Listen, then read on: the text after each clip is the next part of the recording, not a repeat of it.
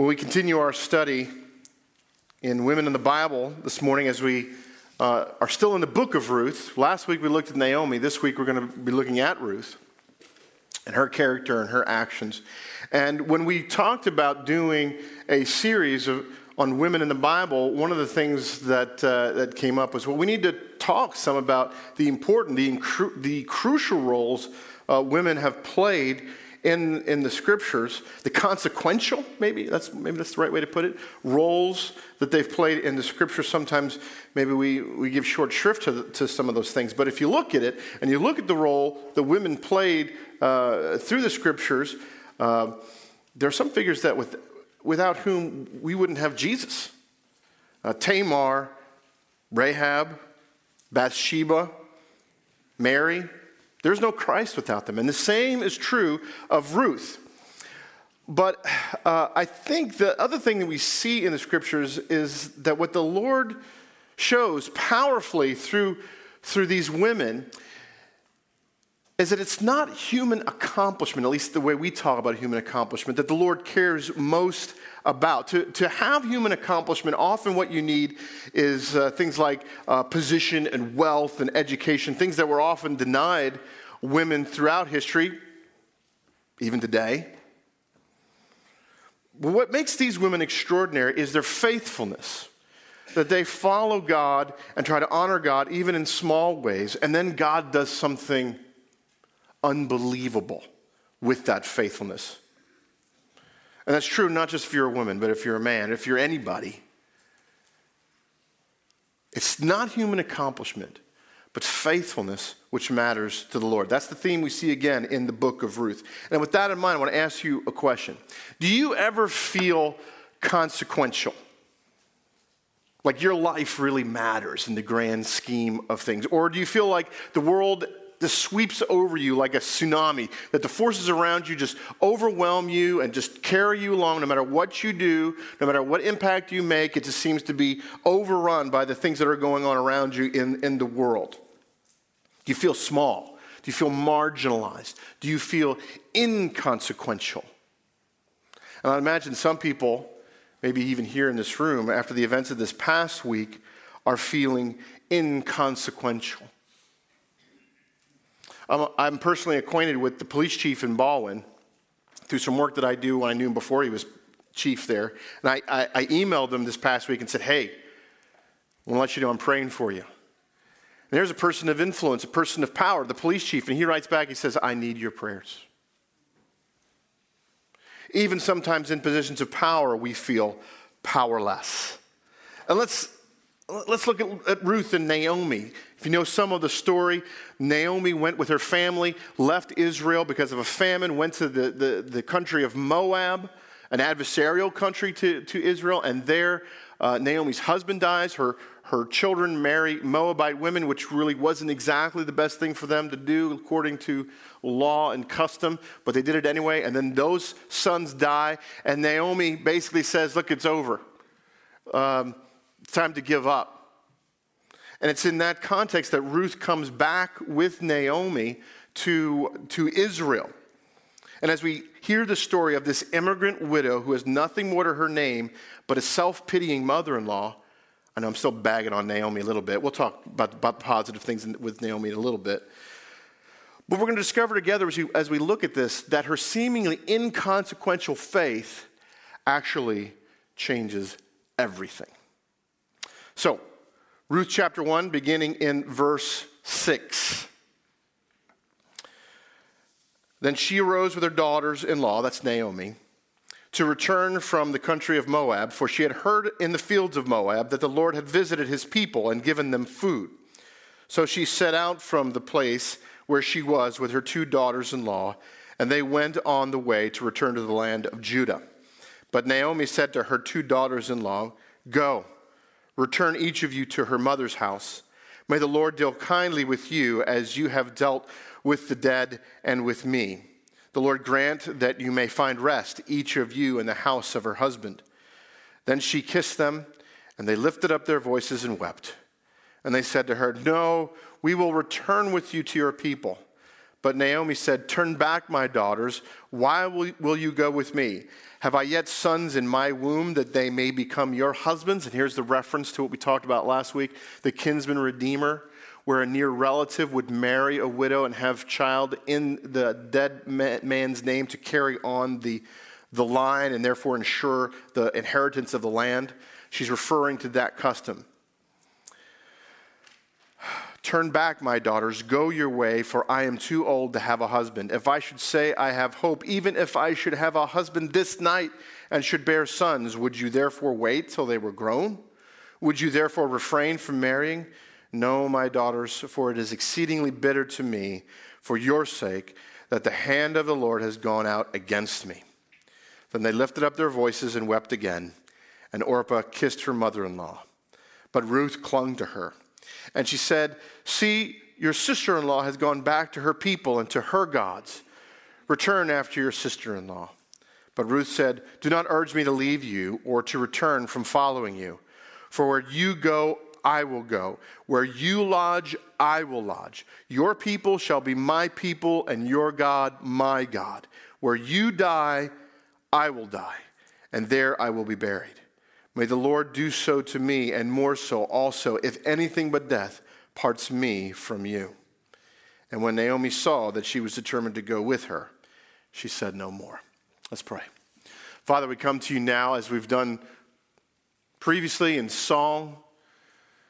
We come to you now as we submit ourselves to your word.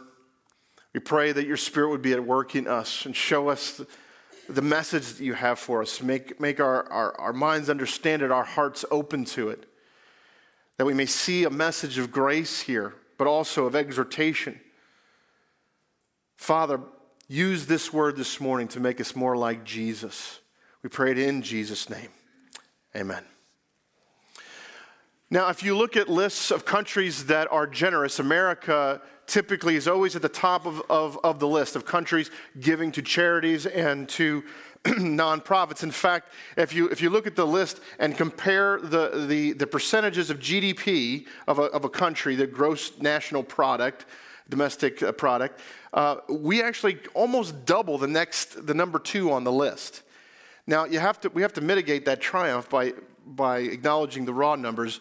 We only give 1.4% of our GDP to charities and nonprofits. Nonetheless, I do know a lot of people who give, and they give very generously.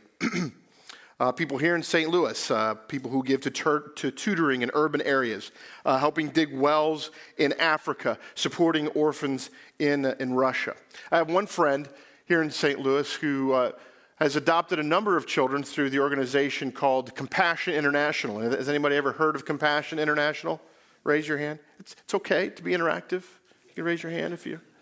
So you've heard of Compassion.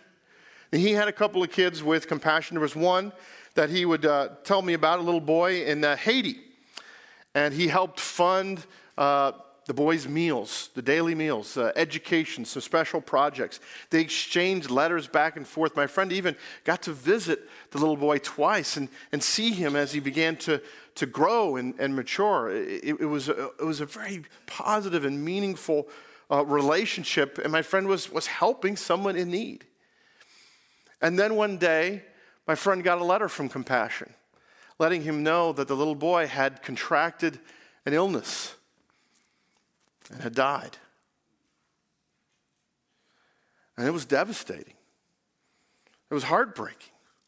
Here he had put time, money, effort, love, affection into this relationship, and what did it add up to? He felt like it added up to nothing. You know, the Lord tells us in His Scripture the world's a broken place and that He came into it to redeem it, to restore it, to fix the brokenness in the life, death, and resurrection of Jesus Christ. And He calls on us to do similar things. You know, we don't die on the cross for people, but we come alongside people and help them and try to relieve their suffering. But there are moments when we're doing that, and we're working hard, and suddenly we feel like, this doesn't make any difference at all, does it? Nothing's changing. We have those moments. You have those moments. And perhaps some of you are having very profound moments like that this past week. The world isn't changing, is it? Maybe it's even getting worse, no matter what I do, no matter what we do. Look at the big picture. Sure, I help a kid in Haiti, but look at the economic situation in Haiti. It's just a disaster. It's never going to get any better. We look at the social chaos of the inner city. Yeah, I help tutor some kids there, but is it really going to make a difference? Now, I do work with people addicted to drugs out in the county. And maybe, I help one kid, but it doesn't change the moral bankruptcy we have going on out in West County, South County, wherever it is. Are we really making any difference?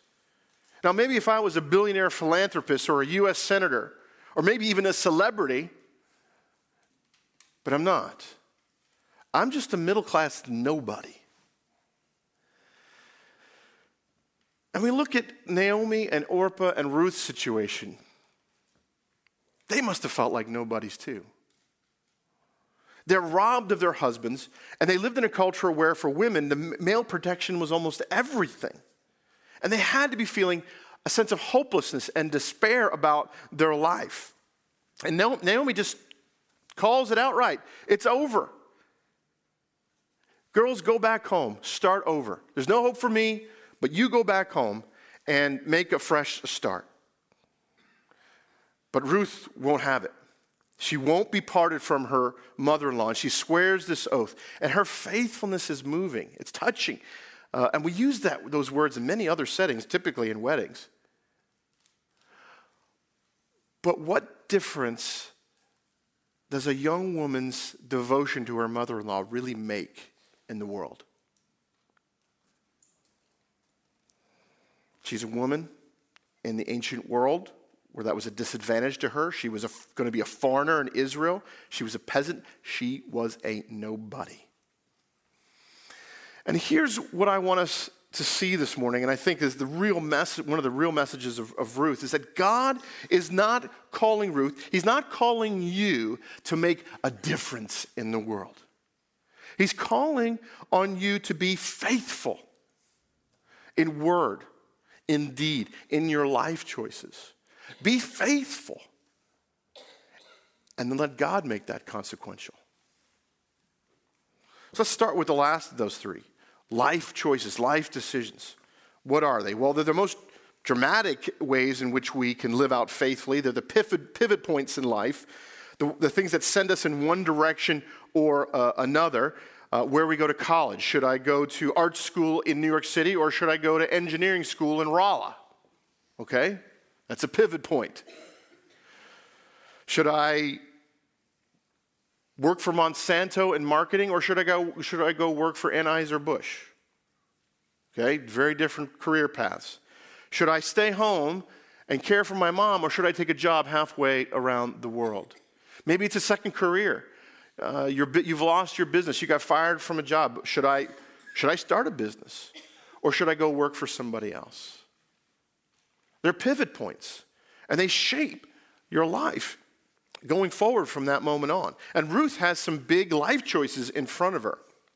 She's going to go with Naomi. What does that mean? She's going to undo the tapestry of her life. That's what that means. She's going to go to a different culture. She's going to have to learn new customs. She's becoming a part of a new religion. She's probably going to have to learn a new language. I often think about that when my grandparents came from Hungary and came through Ellis Island. They didn't speak a lick of English. They didn't have a penny to their name. What would motivate them to do something like that? What motivates Ruth to do this? Love.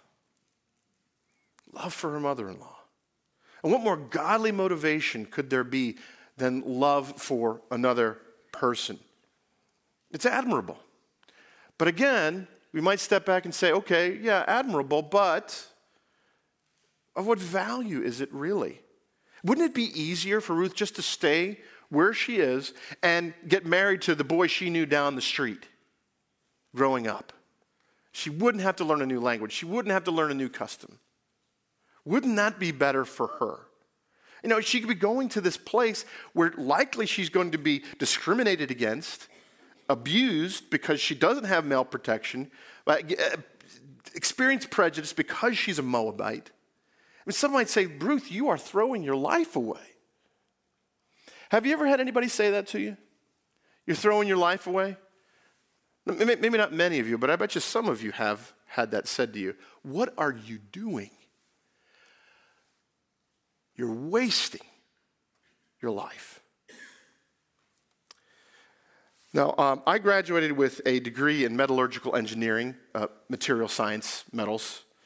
And my best buddies in high school also had higher degrees, and they went to some really good schools. I had some friends go to MIT. I had some friends go to Stanford. I had a friend go to Wharton Business School. Some of them, went on to grad school in Harvard. And when we all graduated college, we were sharing our plans for life. What were we doing next? What was the next step? And I shared with these guys, hey, this is what I'm going to do. I'm going to go work for InterVarsity Christian Fellowship. Does that pay well? Actually, I have to raise all my money. And my friends were concerned. They were so concerned that they organized what they called an intervention.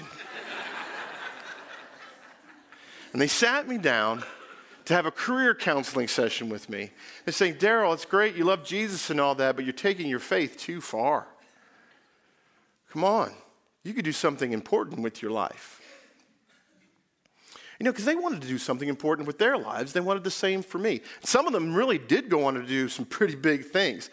I was tempted to tell you who this guy was and show you a picture because I love this guy. But since I'm kind of pointing out, he wasn't really, he was kind of critiquing me here. I'm not sure I want to expose him that way.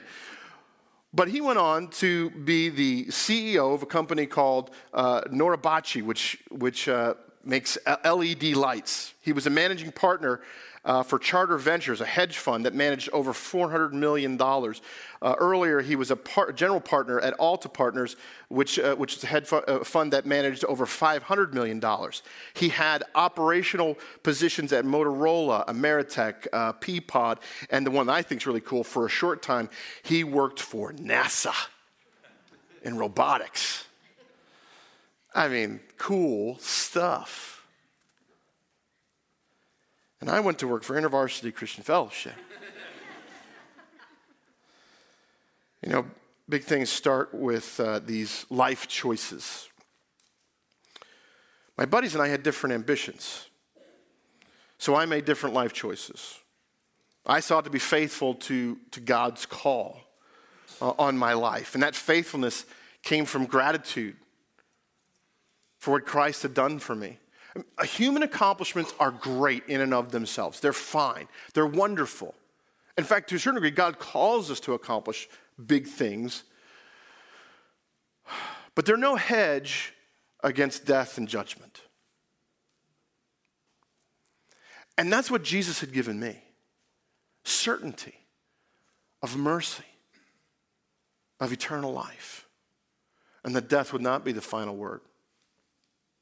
So if he calls me to serve in some small place, I'm okay with that.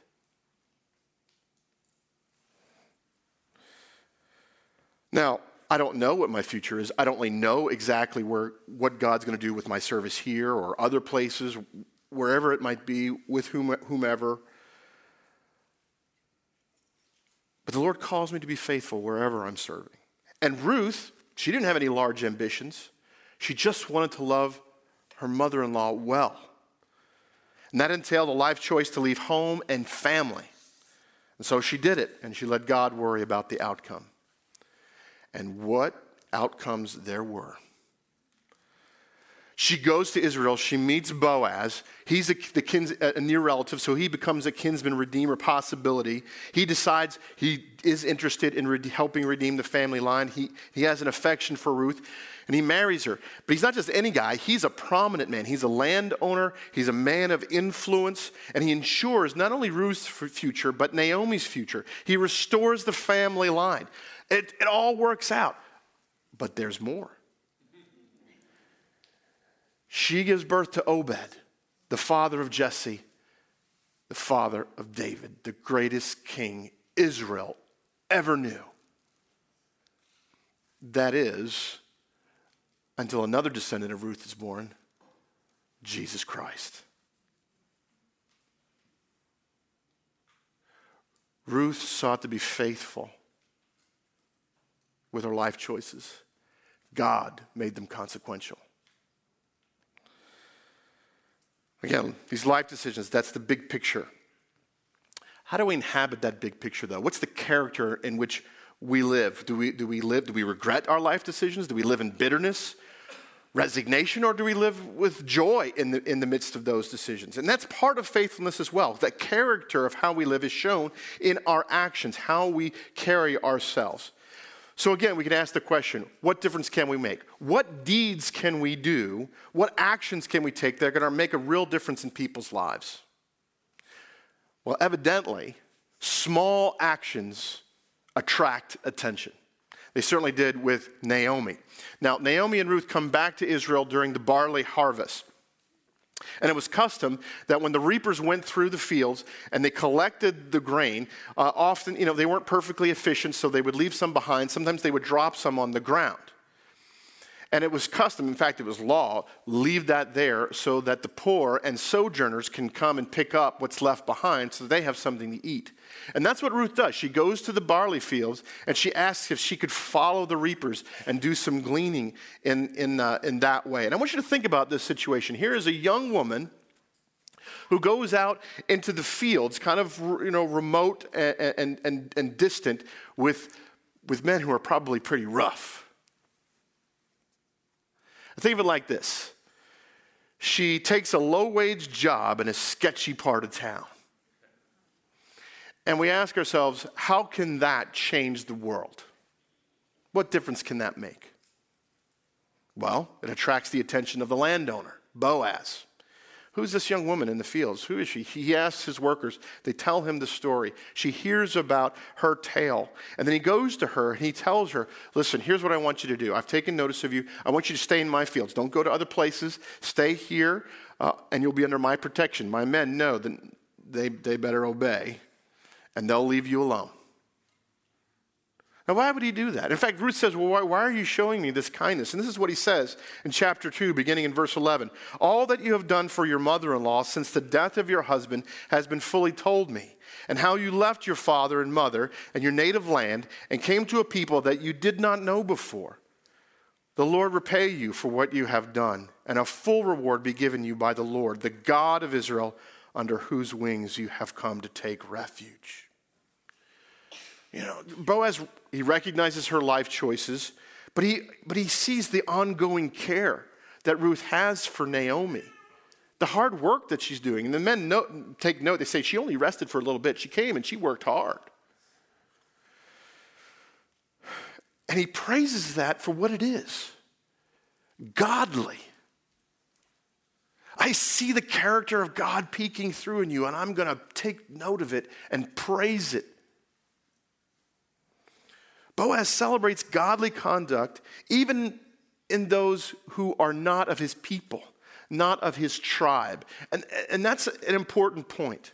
Because how do we do things? We typically, when we want to praise people, we look for people that are in our tribe, however we define our tribe. And then we praise their success because in a way it's a way of celebrating not so much the good deed, but our people, our tribe. How do we define our tribe? We define it lots of different ways. White, black, Republican, Democrat, Kirkwood, Webster. So now I'm getting to meddling, aren't I?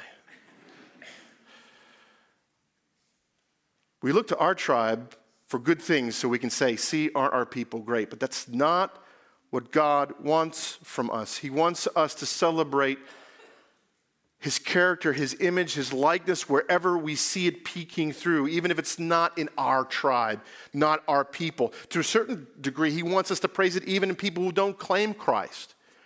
You see God's character peeking through in people who don't know Jesus? Point it out. Isn't that awesome? God's character is showing itself for its majesty, its greatness. Even in people who don't recognize God, God shows himself powerful and majestic in that. And that's what Boaz does. He sees in Ruth godly character displayed in her actions, and he praises it, even though she's not an Israelite. And this is kind of a risky thing in a way, because he's a man, he's a businessman, he's a community leader.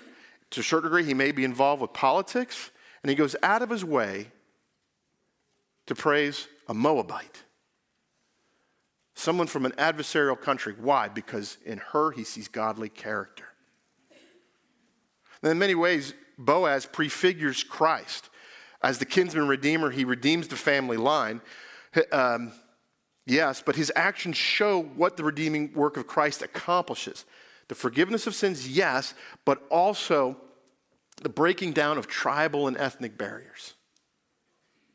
John Piper, in his commentary on Ruth, A Sweet and Bitter Providence, puts it well. He writes this: the redeeming work of Christ is free and undeserved. It is intended for every ethnic group on the planet. All ethnocentricity and racist impulses are crucified in Christ. That too is what the story of Ruth is about. Ruth is just seeking to be faithful to Naomi. And she loves her with her actions. And God makes them consequential. Now, lastly, we need to talk about Ruth's words. And she has some pretty powerful words. We see this touching profession of commitment to Naomi in chapter 1. Do not urge me to leave you or return from following you, for where you go, I will go, and where you lodge, I will lodge. Your people shall be my people, and your God, my God. Where you die, I will die, and there I will be buried. May the Lord do so to me, and more also, if anything but death parts me from you. Good words, powerful. It's the best known passage from Ruth. In fact, the words are so powerful, a lot of times they overshadow its context. A lot of people are familiar with the words, but don't know where they come from.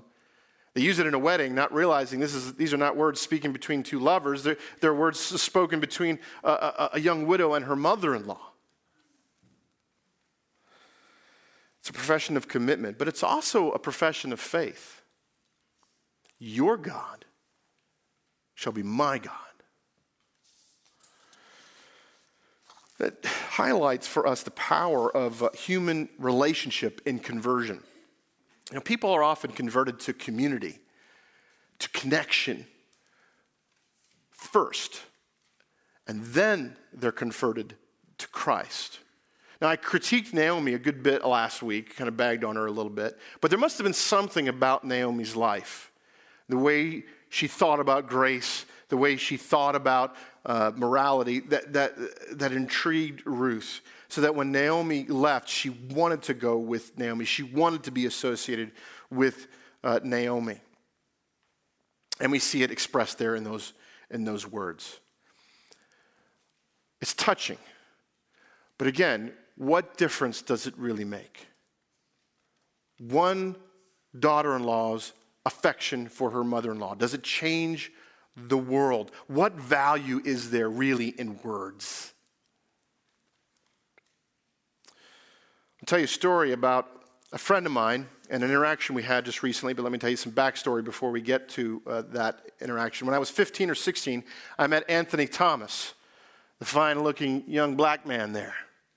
He was from the projects in Newark, and I had met him because of New Jersey's Governor's School and our mutual interest in the arts.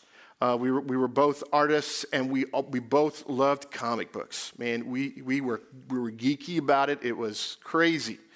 And if you want, sometime I'll show you the characters we created and the comic books we created. I still have a lot of that stuff. I loved him, and he loved me. But as is the case, over time, you lose touch with people. He moved around a bit, so did I, and I lost touch with him. But then about 6 years ago, we got reacquainted with the help of Facebook. And we keep up with each other pretty consistently. He stayed in the arts and in the media. He married an actress. And they together have 10 kids. I think very highly. I think any man who's a father of 10 kids in an intact family deserves our praise. I think very highly of him. He thinks very highly of me. Sometimes I think his opinion of me is higher than I deserve. No, we'll get to that in a moment. He has a home in Baltimore. And there were riots in Baltimore recently, so I gave him a call. Hey, are you okay? What's going on? And we chatted about what was happening in Baltimore and really in our country. And then this past week, with all that's been going on, he posted the video of the aftermath of the shooting of Philando Castile. And I watched it. And it's disturbing. And so I posted under his posting on his Facebook page a reaction, and we began to have this interaction. This is what I wrote. No words, no words. And he replied, "You, my friend, are the salt of the earth. I truly think of you as a good man. I understand how this all can stun you to the point of speechlessness, but it is men like you that we need words from probably most of all." I wrote back, "I feel completely unqualified and inadequate for the task, but I'll do my best." He replied, "Brother, who among us speaks adequate enough for all this? God, to be that articulate. Your best is all anyone should ever need, and I will never hold you to any higher."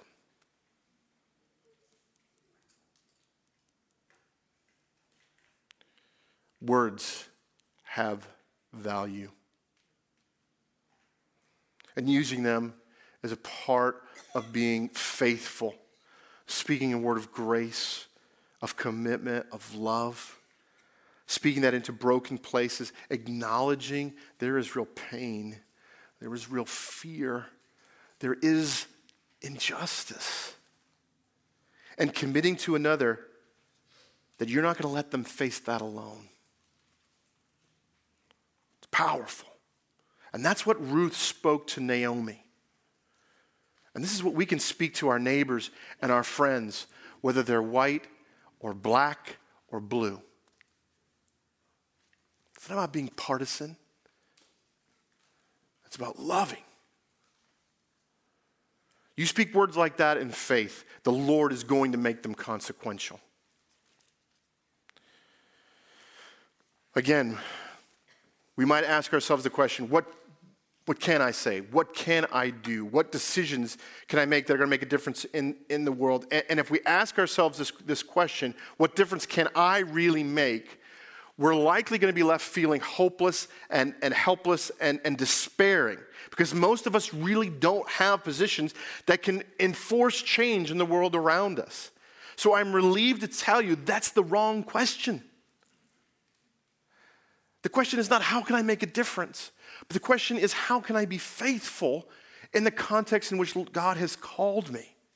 Faithful to God's mercy shown to me in Christ. Faithful to the call to love my neighbor. You're not called to love the world. You're called to love the person next to you. What can you do there? And if this week everyone here did some of that in Kirkwood and De Pere and Glendale and Webster and Baldwin, or wherever you're from, you make some life choices. You act out of love. You speak a word of grace into a broken situation. It might be the beginning of something very consequential in this city, torn apart by racial hostility. But we're going to leave that to God. The question for us all is, are we willing to consider giving our faithfulness to God, to follow his leading and let him use it as he sees fit? Will you do that this week? Maybe even this day? Let's pray. Lord, we come to you and we do ask that you would remind us again, not only of your grace, but your call to faithfulness, to live in that grace and to speak words of mercy and love and healing and redemption into broken places. And Lord, we don't need to look far to find them. Father, we pray that by your Spirit you would give us wisdom. You would give us strength to follow where you lead. And Lord, we give it to you and let you decide how you want to use it. We pray, Lord, that our small acts of faithfulness will be used in a powerful way in your kingdom.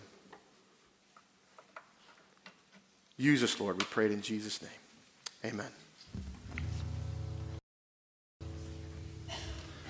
I'd like to invite you to stand with us as we respond.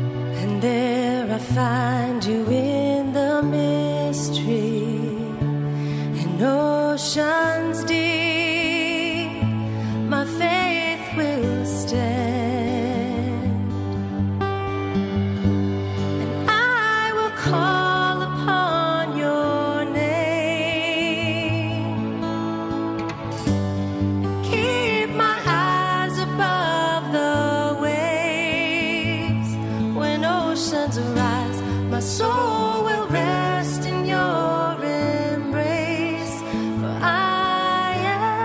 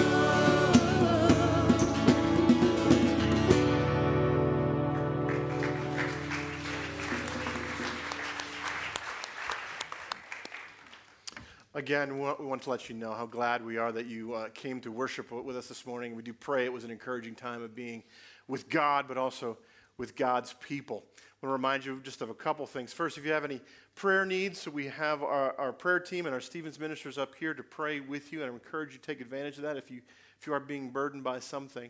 And also, please join us for the vigil tonight at 7 o'clock out on the front lawn. Now, if you're in Christ, the Lord has a good word for you, and I pray now you would receive it in faith. May the God of peace himself sanctify you through and through. May your whole spirit, soul, and body be kept blameless at the coming of our Lord Jesus Christ. The one who calls you is faithful, and he will do it. Amen. Go in peace.